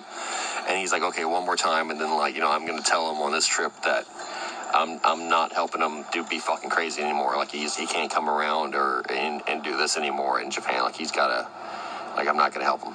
So they discover the zone is uncontaminated, so that'd be a big surprise when he takes off his mask. I like that. Most of Bill Cranston's scenes are great. And retrieve the data, but they are discovered and taken to a facility in the plant's ruins. I also like that. I like how Monarch jumps him. I like how when he has, like, the scene where he's being interrogated and he's, like, speaks Japanese. He's like, I don't want to speak to you, I want to speak to him. Like, he knows he's being, like, two-way mirror. Like, I love that scene. And at this point, it's still very much Bill Cranston's the main star. And I understand that Bill Cranston dies. I'm not going to try to keep him alive, like, and make him, like, the entire movie focus. But this is very much Bill Cranston's film at this point. Right? So, the facility harbors a massive chrysalis that had been feeding off of the plant's reactors for 15 years and emitting strong electromagnetic pulses over time. A giant winged insect-like creature emerges from the chrysalis and escapes, destroying the facility. Joe is severely injured and later dies. The incident is reported as an earthquake. I get it. I like it. I think it's cool. I don't think it should be a chrysalis. I think it should be another egg. Like, I think it should be, like, an egg that didn't hatch that was the exact same as the eggs that they were found in the skeleton, right? And so, big-ass earthquake happens. It's kind of mysterious, but one of those mutos definitely wrecks the joint, right? Kills Joe. And so the Ford sees it. Ford sees the exact replay of what his father experienced with, like, the father having to be left behind and the devastation caused by one of these fucking kaiju that wakes up, these mutos. Like, he gets it. Like, this is his wake-up time. This is also when he takes over the movie. Is when Joe Cranston dies. But he doesn't, like, you could have a hospital bed scene where, he's like, okay, I get it, Dad. Like, I'm gonna, definitely, live through you, live your dream or whatever, like, I'll revenge you. Like, his Avenger moment. The incident is reported as an earthquake. This is also when, as a U.S. Navy person, he starts beginning to question the government and, like, starts thinking for himself, kind of, is when he's like, wait a minute, like, I thought it would be front page news. I watched the film Sicario and Sicario 2 recently. Again, I love those films, and one of the most subtle and great lines in that film, the whole movie is very subtle, for as over the top as it really, tries to be, is, oh man, we just made the front page news in El Paso, and he goes, oh, it won't even make the 4 o'clock news here. Like, and so that would be kind of the thing, like, you're starting to realize that this world is one of secrecy and clandestine operation, and, like, the big media companies are all complicit with the deep state militarization and paramilitary actions of, every aspect of life. So he's like, oh my god, like, the news is totally, like, helping out Monarch, and Monarch is like, in this, he could be like, this is when he's going to be speaking to Monarch and kind of, like, get a grip on who they are. So Shirazawa and Graham join a U.S. Navy task force led by Admiral William Steins to search for the creature dubbed Muto, massive unidentified terrestrial organism. See, this is where Ford would be kind of coming in, because they would, like, be involved with the Navy, and there's, I think in that scene, he kind of is all like, you're coming with me, like, we're the Navy and you're coming along. That'd be, just keep Ford along for the ride, and he'd be kind of like they're kind of like a middleman. He'd be able to speak the lingo for the Navy and give him, like, street cred, and he'd always be the one, like, backing him up and, like, supporting him, and that'd be kind of like a running thing, like the top brass are like, who are these fucking scientists? Like, this is bullshit. The Navy does its own thing. And he'd be like, nah, you gotta, like, listen to him, like, I'm an officer too, like, you gotta give him, like, these guys are the specialists and stuff. So, MUTO. Muto. Call it MUTO. Call it, like, these are MUTOs, like UFOs. Kind of, like, really harken to that UAP type aesthetic of it. Right? Like, this is, this is soft disclosure. This is like, they're telling you that these massive creatures really do exist, but call them MUTOs, like, really designate them as, like, a mystery, and not but a very, like UFOs, unidentified flying object, like something that might have been investigated by the Air Force, something that might have been investigated by the, the Environmental Society, Science Agency, and the United States. The ESA, I think it's OESA, the Ocean and Environment Science Agency. Like, really get, like, the top brass involved, like, really start delving into that alphabet soup agency world. Okay. So Shirazawa, and, like, definitely get the files, like, more of that, like, more evidence, more files, more of, like, the digital, like, bring up, like, research, like, they're showing them, like, old, like, grainy black and white photos, and, like, VHS, like, copies of VHS tapes that look like they're from, like, the news in, like, Latin America, or, like, like, interviews with people who are talking about surviving attacks from monsters, like, really get, like, this is, like, they're investigating globally this emerging phenomenon and threat. You don't have to, like, make up a lot of other mutos at this point. Just keep telling people, like, oh, I survived Godzilla, or this is what Godzilla did, this is what Godzilla did. These other monsters, these are new. Like, these are the ones that are second. Godzilla was the first. These are, like, the second, third, and, like, the fourth, but they're all the same type. The ones that followed are all the same. Shirazawa and Graham revealed to Ford that a 1954 deep-sea expedition awakened Godzilla, and nuclear tests in the 1950s were really attempts to kill him. And when this did not work, Project Monarch was established to secretly study Godzilla and similar monsters. This is the point I was just saying, and, like, show the tapes, show, like, the really aesthetic of, like, the old, like, film reel, like, the overhead projector, like, guys in, like, smoky rooms and, like, black suits, like, like, soullessly discussing, like, the Defense Department issues. Like, that's really cool. Like, like, that would be really, like, fit the whole fucking aesthetic that they want to go to. That is, like, an artistic, expression, and, like, a take on the government. So, they also explained that MUTO caused the Genjiro meltdown. And they explained that, like, that was the egg they had found it grew, They were waiting for it to hatch. They generally knew kind of what it was capable of, and like, but they didn't know, like, this is a surprise to them. This is because this is the first film. I want them to be like Monarch, be very kind of out of its element, even though this is its element. Like, this is the secret government agency, like joint task force, but it's like, well, yeah, we just wanted the egg to hatch. Like, we had no idea really what was going to happen or what it was. Okay. Ford reveals Joe had monitored echolocation signals indicating the MUTO was communicating with something, presumably Godzilla. That's cool, but I also just want him to be like,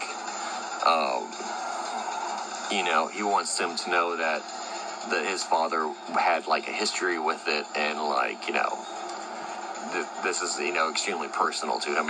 Joe didn't have to have unique data or evidence that they, as a scientific organization that's, top secret and given, like, unlimited funding, wouldn't have. Like, they would, like, just have it so that Joe is, like, super personal about it. Look. The MUTO attacks a Russian submarine and drops it on Oahu to eat its nuclear material. Good. I like that. I like the idea that it's dangerous from the start and it's hungry. But have more submarines. Be like an entire, like the world's militaries are at the brink of war because no one knows what's happening to their submarines. But they're like, dozens of submarines in a straight line that are like, taken out, and they're all like Chinese submarines and like Russian submarines and like Japanese, like Americans submarines. Like, it's like the navies of the world are blaming each other. But no one knows for sure what's going on, and everyone's very, concerned and like afraid. But then you find that in Oahu, like, use satellites and like spy satellites that track down and find radiation signals, and then like you show like really flex like that Doppler radar type GPS, Google Earth shit, and like spy satellite NRO technology, and they zoom in, and it's like a beach with like a shit ton of submarines, and these MUTOs are there, and they're all three of them are there, and they're eating the submarines. Like, one of them is going to get it and like bringing to the other ones. Like, the strongest sibling is bringing it to the little ones. And this is a dynamic that the MUTOs are going to have, is that instead of 2, there should be 3, and or 4. And I'll get to why there should be 4 of them, but they should all be kind of, they need each other to survive, and they all bring a little bit different things to the table. Okay. But that would kind of add to their insect-like quality. That would add kind of like to their, like, they're the opposite of Godzilla. They're like a swarm type opponent, and it's not like this giant monolithic beast or this, dyad where one flies and the other one's a tank, but like more of like they're very,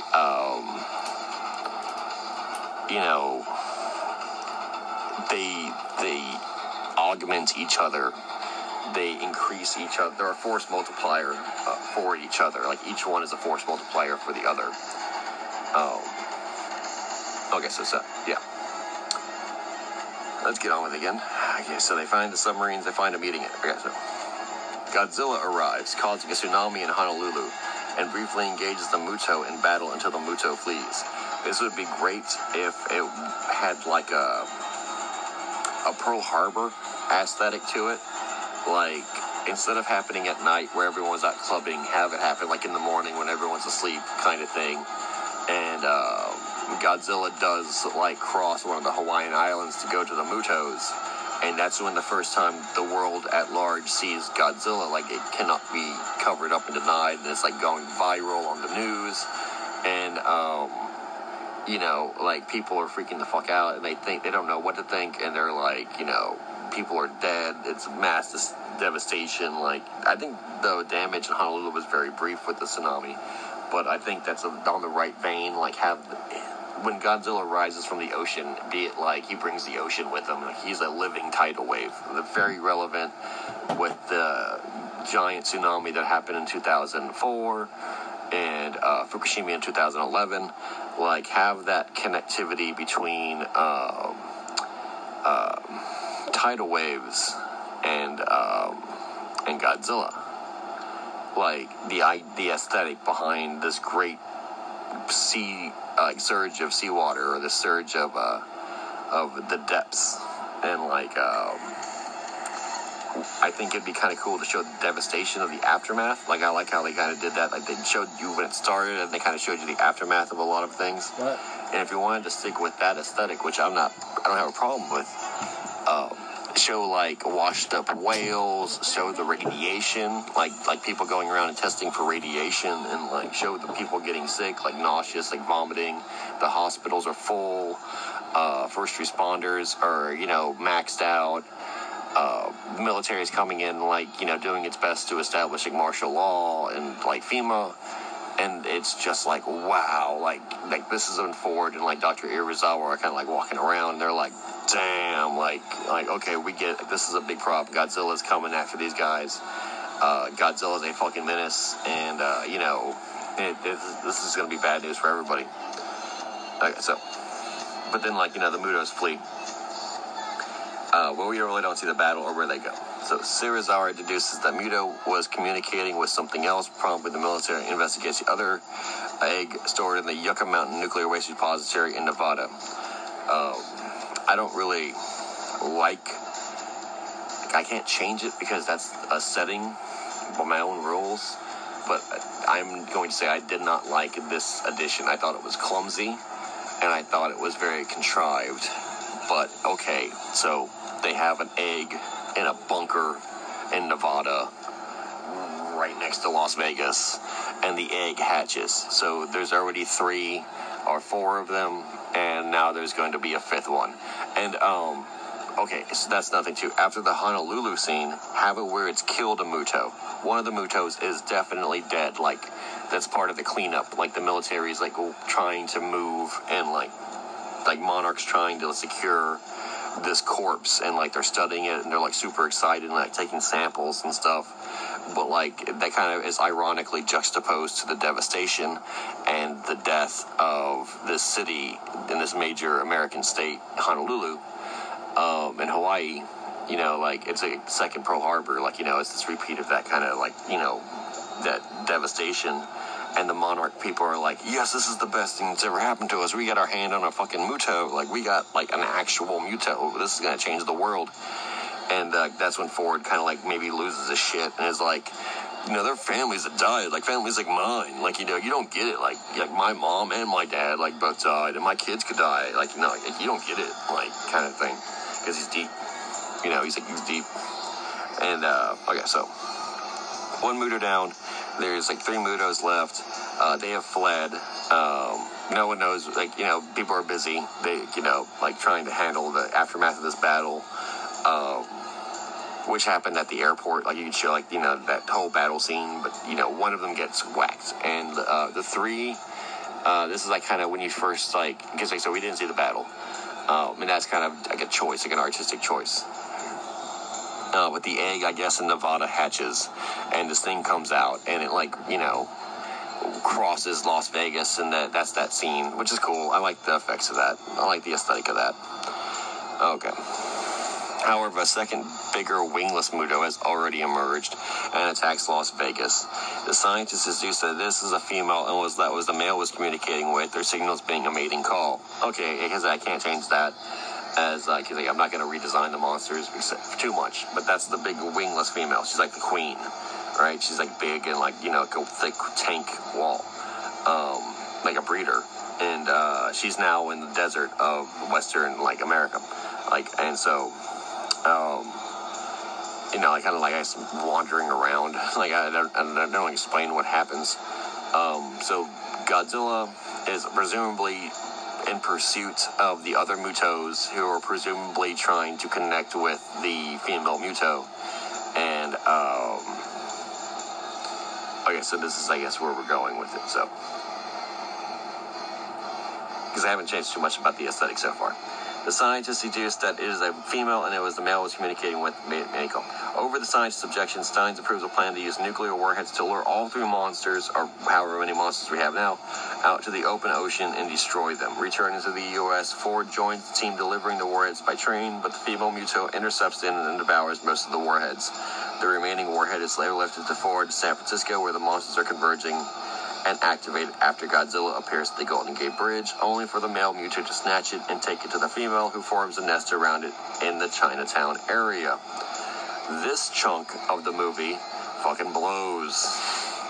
I know it's impressive visually, but it is just dumb and very contrived.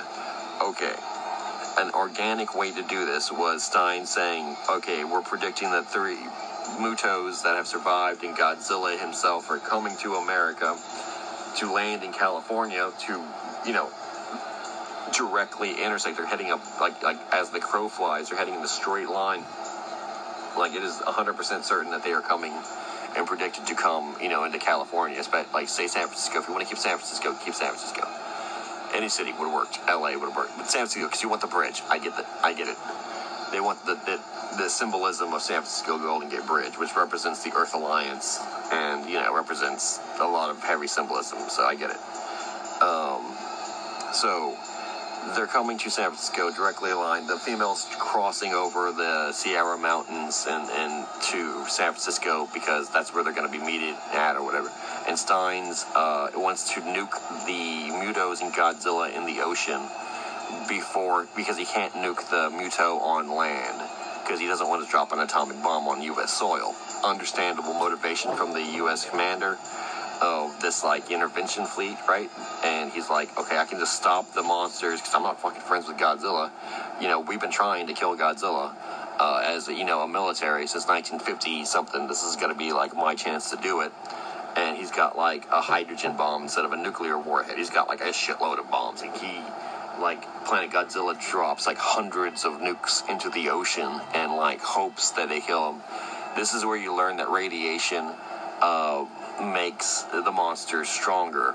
And this is where they're the face palm moment where they're like, sir, once all the clouds, imagine all the water vapor shooting up and 100 hydrogen bombs in the water, in the middle of the ocean.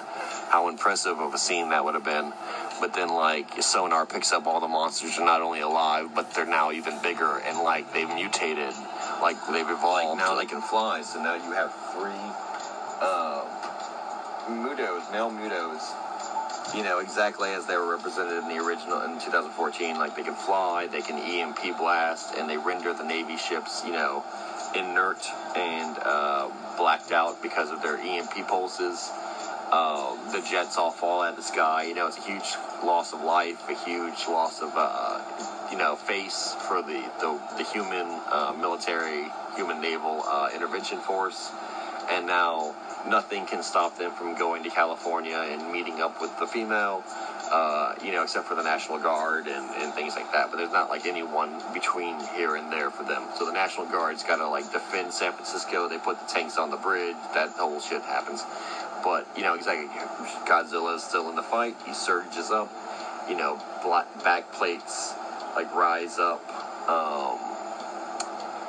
and then, he's the cavalry. He's, the only hope we have, and he follows and pursues the Mutos and does not take the opportunity to, destroy the Navy, for example. He's not, this vengeful brute. And there's a point where they're at his mercy, Godzilla, might look at the guy who nuked him, or might look at Shirazawa and right in the eye and be like, okay, I get it, bitch, but you get one of those, but it's a lucky day. I got other things to do. I'm not gonna break a sweat on the human Navy. I gotta stop these Mutos, right? Because you saw the skeleton, they're his arch enemy. They're his natural predator. So he's got to do something about it, right? Alright, so. Okay, so. That's that scene. That's that, element of it. They go to the Golden Gate Bridge. Mutos attack the National Guard because of the EMP blast. The whole city blacks out. The female, gets them into a crossfire, so they don't really last very long. The tanks get smushed and stuff. the defender, like, the city's trying to evac, and they all go into the shelters while the Mutos descend on them and like gather around the queen, which takes the female, which takes like a defensive position in Chinatown. Like I said, I'm not setting the settings or the key points, so we're working with what we got. But now there's 3 flying male Mutos with EMP blasts, right? Godzilla comes now. Boom, Godzilla, right? He attacks. They kind of get the best of him. Like, they rush him. The female goes into a defensive posture. He smashes them around the city, like he's knocking them into buildings. They're flying and, like, picking them up, dropping them.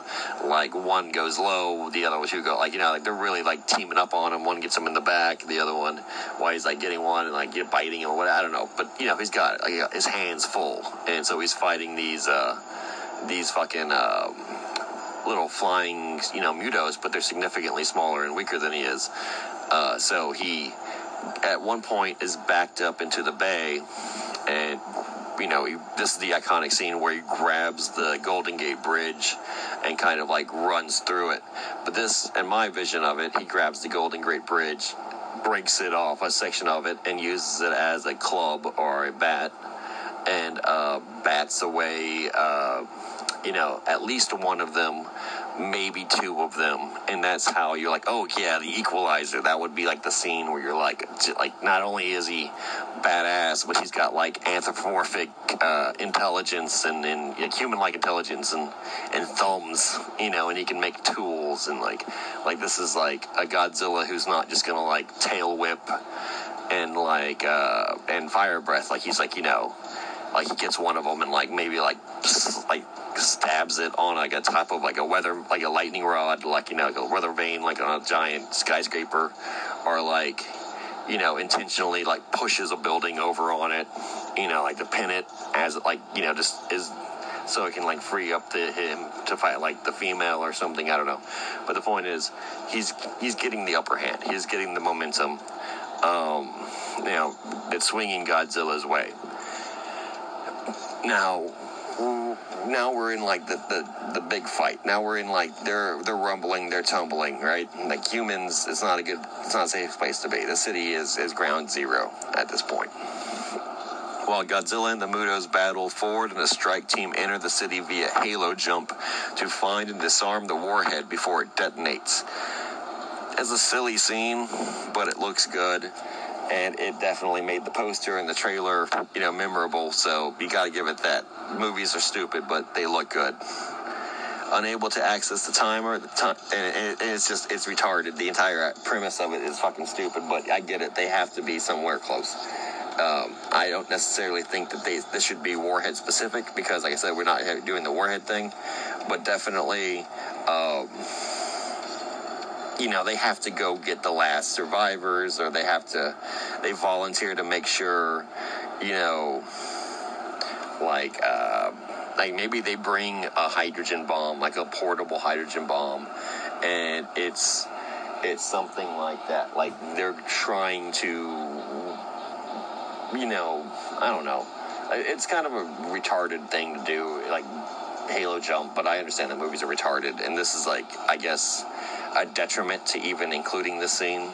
So sometimes you have to kill your darlings. I don't think I would have the halo jump scene. No. I would have maybe a bombing scene where they showed,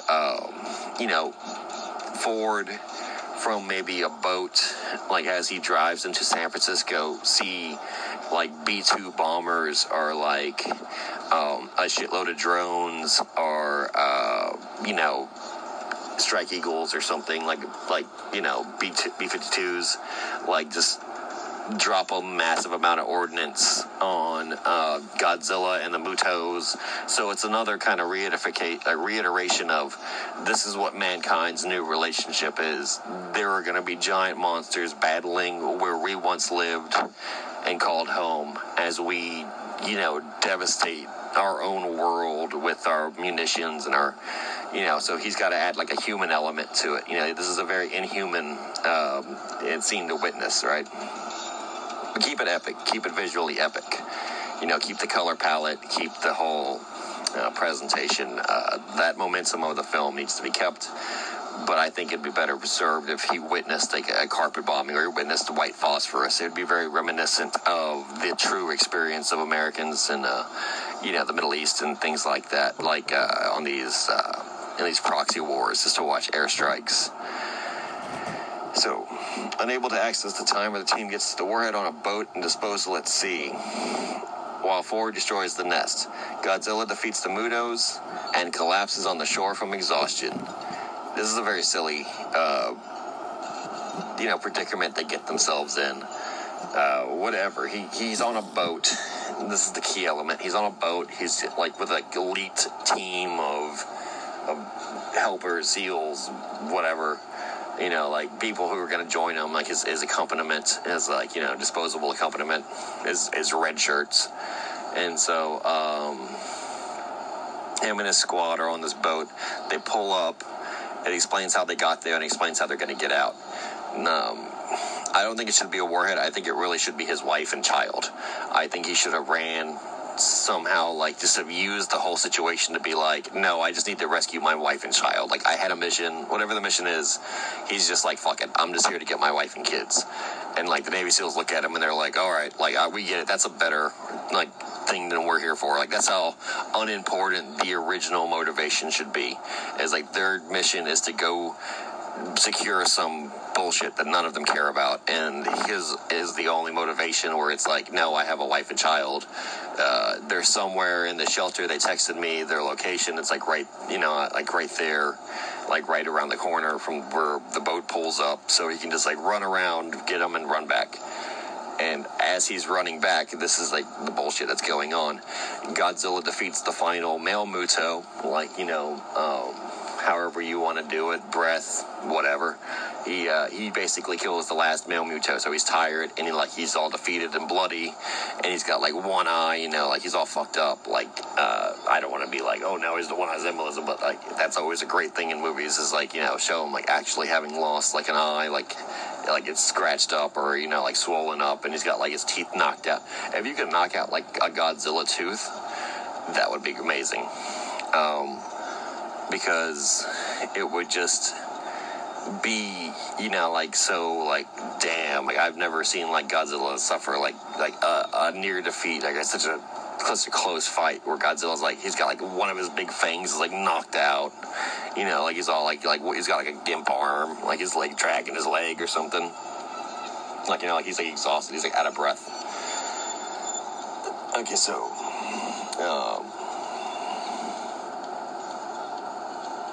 and then there's that great scene where he, like, blasts the female, who's been, like, hiding and kind of, like, being defended by the male Mutos.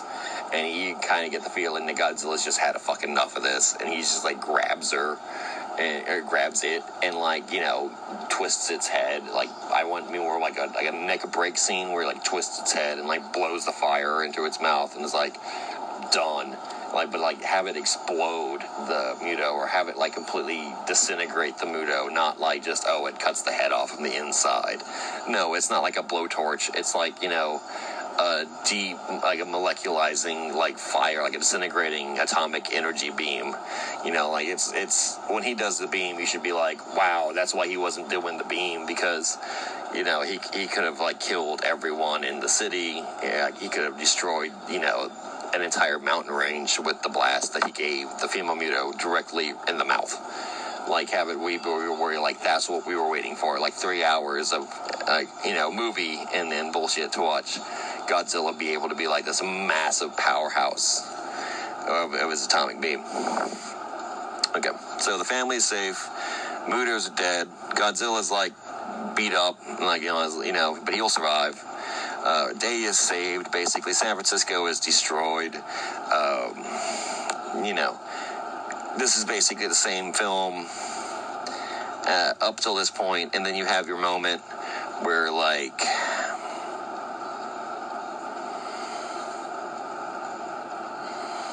Godzilla awakens, and then you have him where they're like, he's the good guy, like, like the media, the viral videos, the people, the celebrities are like endorsing him and stuff, and people are like super, like, that's kind of, it would be like an ironic, stark take on it that people, like, you could do a very, like good, poignant, like, reflection on the fact that these very dangerous and destructive things like military hardware, weapons of mass destruction, weapons of any kind, war paraphernalia of any kind,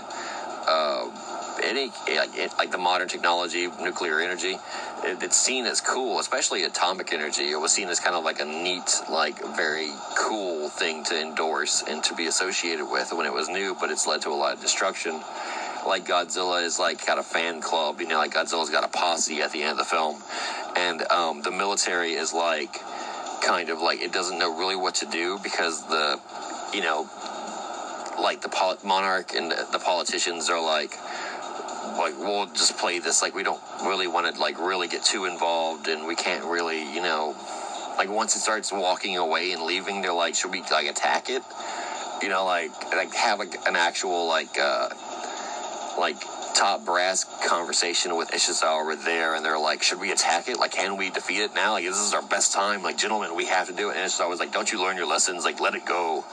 Like, you know, it saved, like, you know, it saved us all. It's the hero. Like let them fight. Like, let them, like, there will be, you know, equality or, you know, he's like, basically like, I'm pro Godzilla. You should be too. Like, you know, and he's like looking at his watch that, like, his father died with and shit.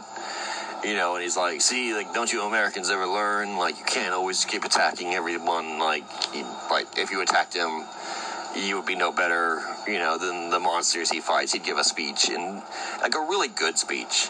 Because I think Ishizawa had some good moments, but I think that the character Ken Watanabe was not allowed, like, have him speak Japanese. Like, why couldn't he just speak Japanese and, like, that would be a thing. Like, we had to have the subtitles. Like, we're not idiots. You know, but just have him speak his native language and, like, really act and be like, he's a great actor. And have him be like, yes, like, you know, I am very poignant and philosophical about life, and I think everyone should be, like, because it's so short and, you know, valuable. And that would have been the good, you know, way to end an emotional, artistic slow burn of a Godzilla film. The film that we were delivered on in 2014. I believe it was March 2014. Or May. No, I think it was March. No, it was May. It was May 2014. You know, I really liked it. I remember thinking about it when it came out for a while. I got it on DVD several years later just to have it. You know, it's part of my, like, collection. I really do associate with this movie as a fan. I think it's the best in the MonsterVerse. That's like saying no. It's like the best, you know, it's the best out of a lot of bad movies. Like, they're very banal, they're very generic movies as they are. This is rated a 6.4 out of 10, which is like ranking it a 3 out of 5. You know, it's just mediocre because it doesn't pay off on the action that it promises. We need to pay off on the action that it promises. It also doesn't take enough risks with the actual creature creation. Sure, it was great, and Godzilla was controversial, but the enemies were very mundane and lackluster, and ultimately kind of lame. Like, they were kind of disappointing. Like, I understand make them insectoid, that was cool. I understand make them different, like one flies, one's a tank.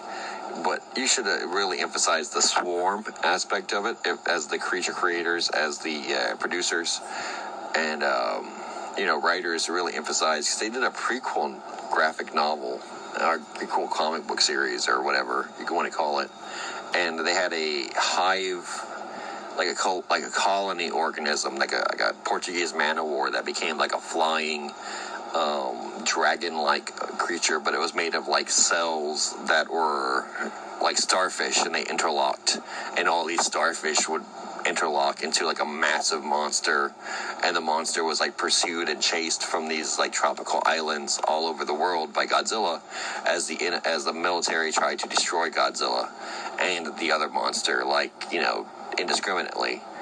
And that is a perfect premise. That's like what I base the action scene in the middle of the movie on, is this idea that it's an evolving colony organism, and definitely emphasize swarms, definitely emphasize hive minds, definitely emphasize like all that crazy biology that is the antithesis of a gigantic, singular,